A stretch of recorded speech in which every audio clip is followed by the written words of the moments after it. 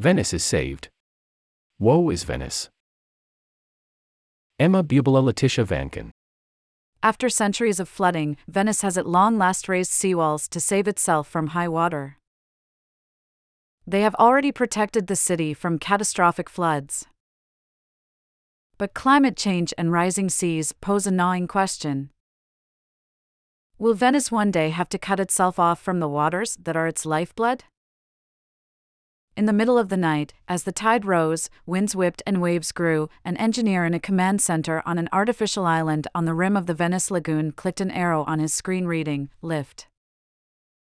Deep underwater, at the four mouths where the lagoon meets the sea, 78 giant walls fastened to the seafloor with hinges emptied themselves of water, filled with air and rose to the surface, where they held back the swelling sea like a defensive line of floating yellow Legos.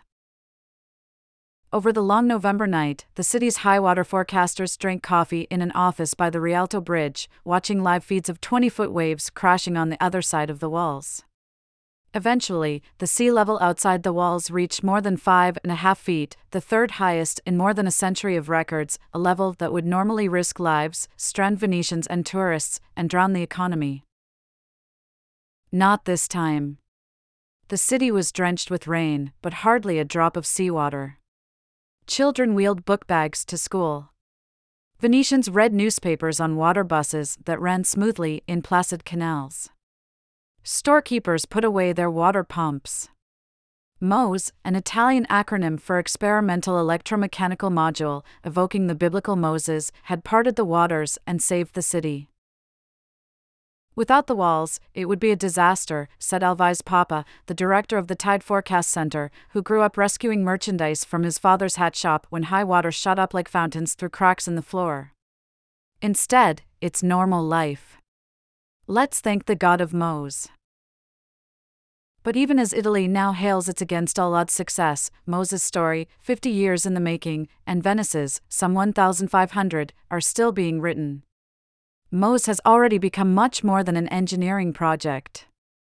It came to embody Italy's ambition and technical ingenuity, but also its political instability, bad governance, bureaucracy, corruption, debt, and defeatism as delays mounted. Now, though celebrated as the city's sentinel, it may yet stand as a monument to the inexorable nature of climate change and the futility of man's efforts to stop it. Moses' walls, costing €5 billion, about $5.3 billion, took so long to come together that the pace of climate change is already outstripping the projections they were built to withstand. After all of the effort to get the barriers up, the future challenge will be finding ways to keep them down. Venice is already using Mos more than expected, and faces the prospect of needing it much more than it had ever imagined against rising seas, so often that it would threaten to seal the city from the waters that are its lifeblood. Its incessant deployment, experts warn, could render Venice's lagoon a fetid swamp choked by noxious algae, turning the city's charming canals into stinking open sewers. Yet if the waters are not held at bay, there is little doubt that Venice will eventually be submerged and uninhabitable, its sublime palaces and churches eroded by the sea's salt, its history essentially washed away. Today, Venice is safe, but it is staring at a future of excruciating trade-offs, with the sea level so high so often that the city will require constant protection. At that point, I must decide, Mr. Papa said. Do I save the city or do I save the lagoon? The sinking city. Venice exists because of and in spite of the sea. Since its founding, water has both protected and threatened it. Venetians have always struggled to keep a balance between the two. When refugees from the Italian mainland first settled on the mud flats and islets here in the 5th century, they built foundations with wooden piles in the sediment. They erected seawalls in white Istrian stone, impermeable to salt. They manipulated the lagoon to fit their needs. Their ingenuity built the Republic of Venice into a rich and strong maritime power. Its first doges, or leaders, sailed to the spot where the lagoon meets the sea and tossed a gold ring off a ship to signify Venice's marriage to the sea. Over centuries, new trade routes in the Americas and the rise of Napoleon stripped Venice of its geopolitical importance. Its power ebbed. But the water did not. Venice, once an example of man's dominion over nature, became known as a drowning place. Venice sinks, like a seaweed, into whence she rose, the Romantic poet Lord Byron wrote. Thomas Mann made the city a metaphor for decay in death in Venice. In 1897, Venice began taking the measure of its enemy, establishing a reference mark for high water at the Punta della Salute entrance of the Grand Canal. In the first 2 decades of the 20th century, Venice had high tides above 110 centimeters, about 3 feet and 7 inches, only 6 times. But the average sea level in Venice has risen nearly a foot since 1900. In the past 20 years, tides have exceeded 110 centimeters, more than 150 times. But it is not just that the seas are rising. Venice is sinking. The tectonic plates under the city are naturally settling, a process accelerated in the 20th century by the pumping of groundwater for use in the industrial port of neighboring Marghera. From 1950 to 1970, Venice sank nearly 5 inches. The pumping has long stopped, but Venice still sinks about 2 millimeters a year. In November 1966, a fatal flood of more than 6 feet hit, the worst yet measured. Water paralyzed Venice, destroying buildings and the already fragile sense of the city as a secure place. Italy was confronted with a terrible question: could Venice be saved? An elegant solution. Acknowledging general sea level rise, Italy's National Research Council held a competition in 1970 for companies to come up with proposals on how to rescue the city.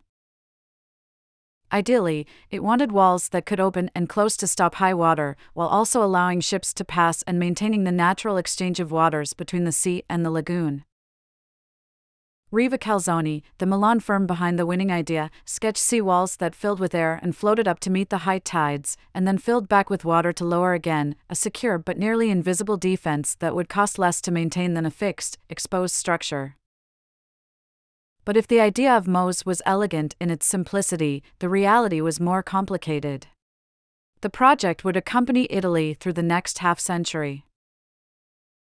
In 1984, the government subcontracted the building of Mose to a consortium of major Italian companies and estimated that the walls would be put in place by 1995. It was not until 2003 that Prime Minister Silvio Berlusconi, a proponent of big public works, laid the first stone. The estimate then was that the project would be finished by 2011. But in November 2010, a panel of experts was still debating which metal should be used on the hinges to lock the submerged walls into the seabed. In the Palace of the Ten Wise Men at the foot of the Rialto Bridge, officials met in the headquarters of the Magistrate of the Waters, an ancient body overseeing Venice's life aquatic. Surrounded by portraits of past magistrates going back centuries, some experts rebelled against the political pressure they felt to give approval on technical questions. "I don't want to be an accomplice," Lorenzo Felon, an electrical engineer on one key panel, recalled saying as he stormed out of a meeting to protest what he considered bullying from the magistrate. Mr. Felon explained that he had the clear impression that the idea was that since they had already spent so much public money, the project needed to be completed, whether it worked or not. Mose became a constant source of controversy and doubt.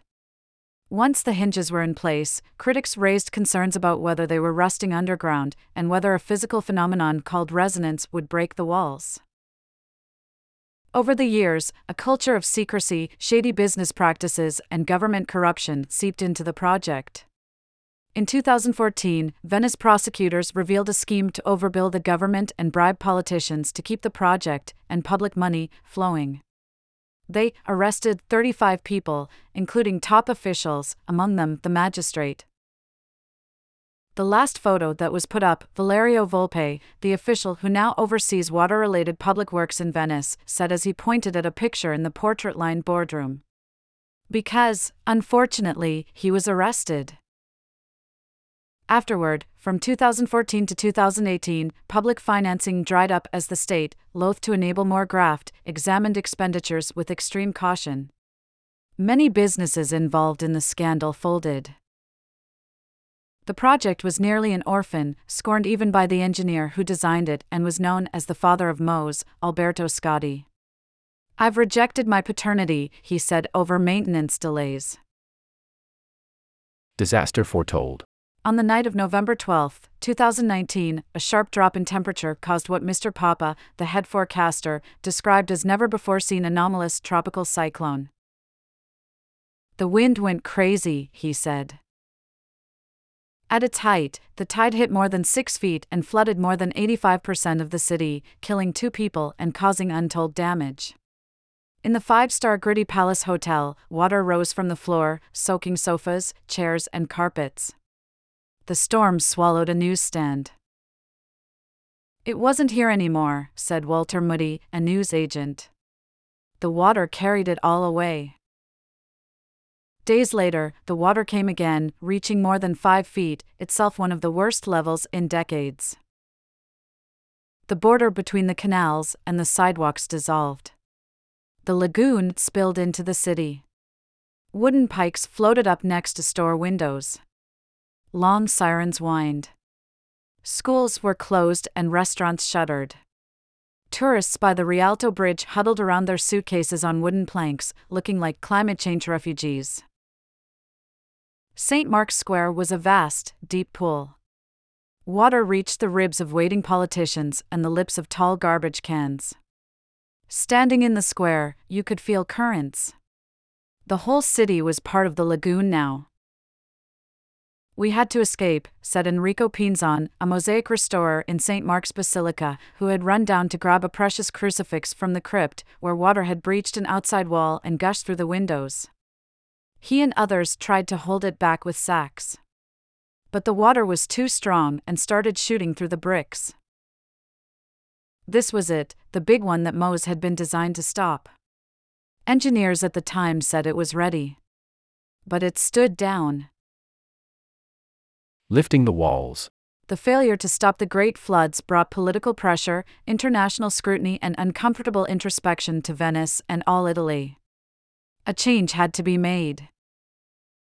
In the days after the flood, Mirko Angiolin, the site manager at the Seawalls Command Center, lamented that the walls were ready but that no one was in charge to say, "I take responsibility," and to activate Mose when it was needed.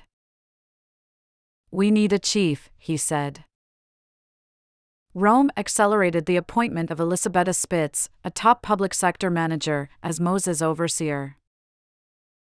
She said she made the decision on October 3, 2020, to lift the walls, not to answer a crisis, but as a simple test. With relatively little fanfare, the walls went up as Italy's attention was absorbed not in beating back the sea but in breaking the wave of the coronavirus contagion. They worked. Engineers popped Prosecco. Since then, Venice has been protected from high-water events, but the parts of the city that flood at lower levels remain precariously exposed. The experts who had conceived Mose estimated that the seawalls would need to be raised an average of 5 times a year to stop tides of about 3 feet, 7 inches. Since Mose began functioning about 2 years ago, the walls have already been raised 49 times. On Monday, the Intergovernmental Panel on Climate Change, an authoritative body of experts convened by the United Nations, said the Earth was likely to cross a critical threshold for global warming within the next decade. According to their best estimate, the sea level in Venice could rise by nearly 2.5 feet by the end of the century, if emissions are high. At that rate, experts say the walls would need to be up more often than they were down.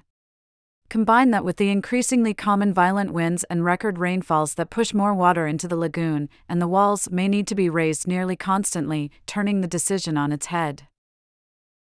You would be talking about opening the lagoon, not closing the lagoon, said George Umgiesser, a scientist based in Venice at the Marine Institute of Italy's National Research Council.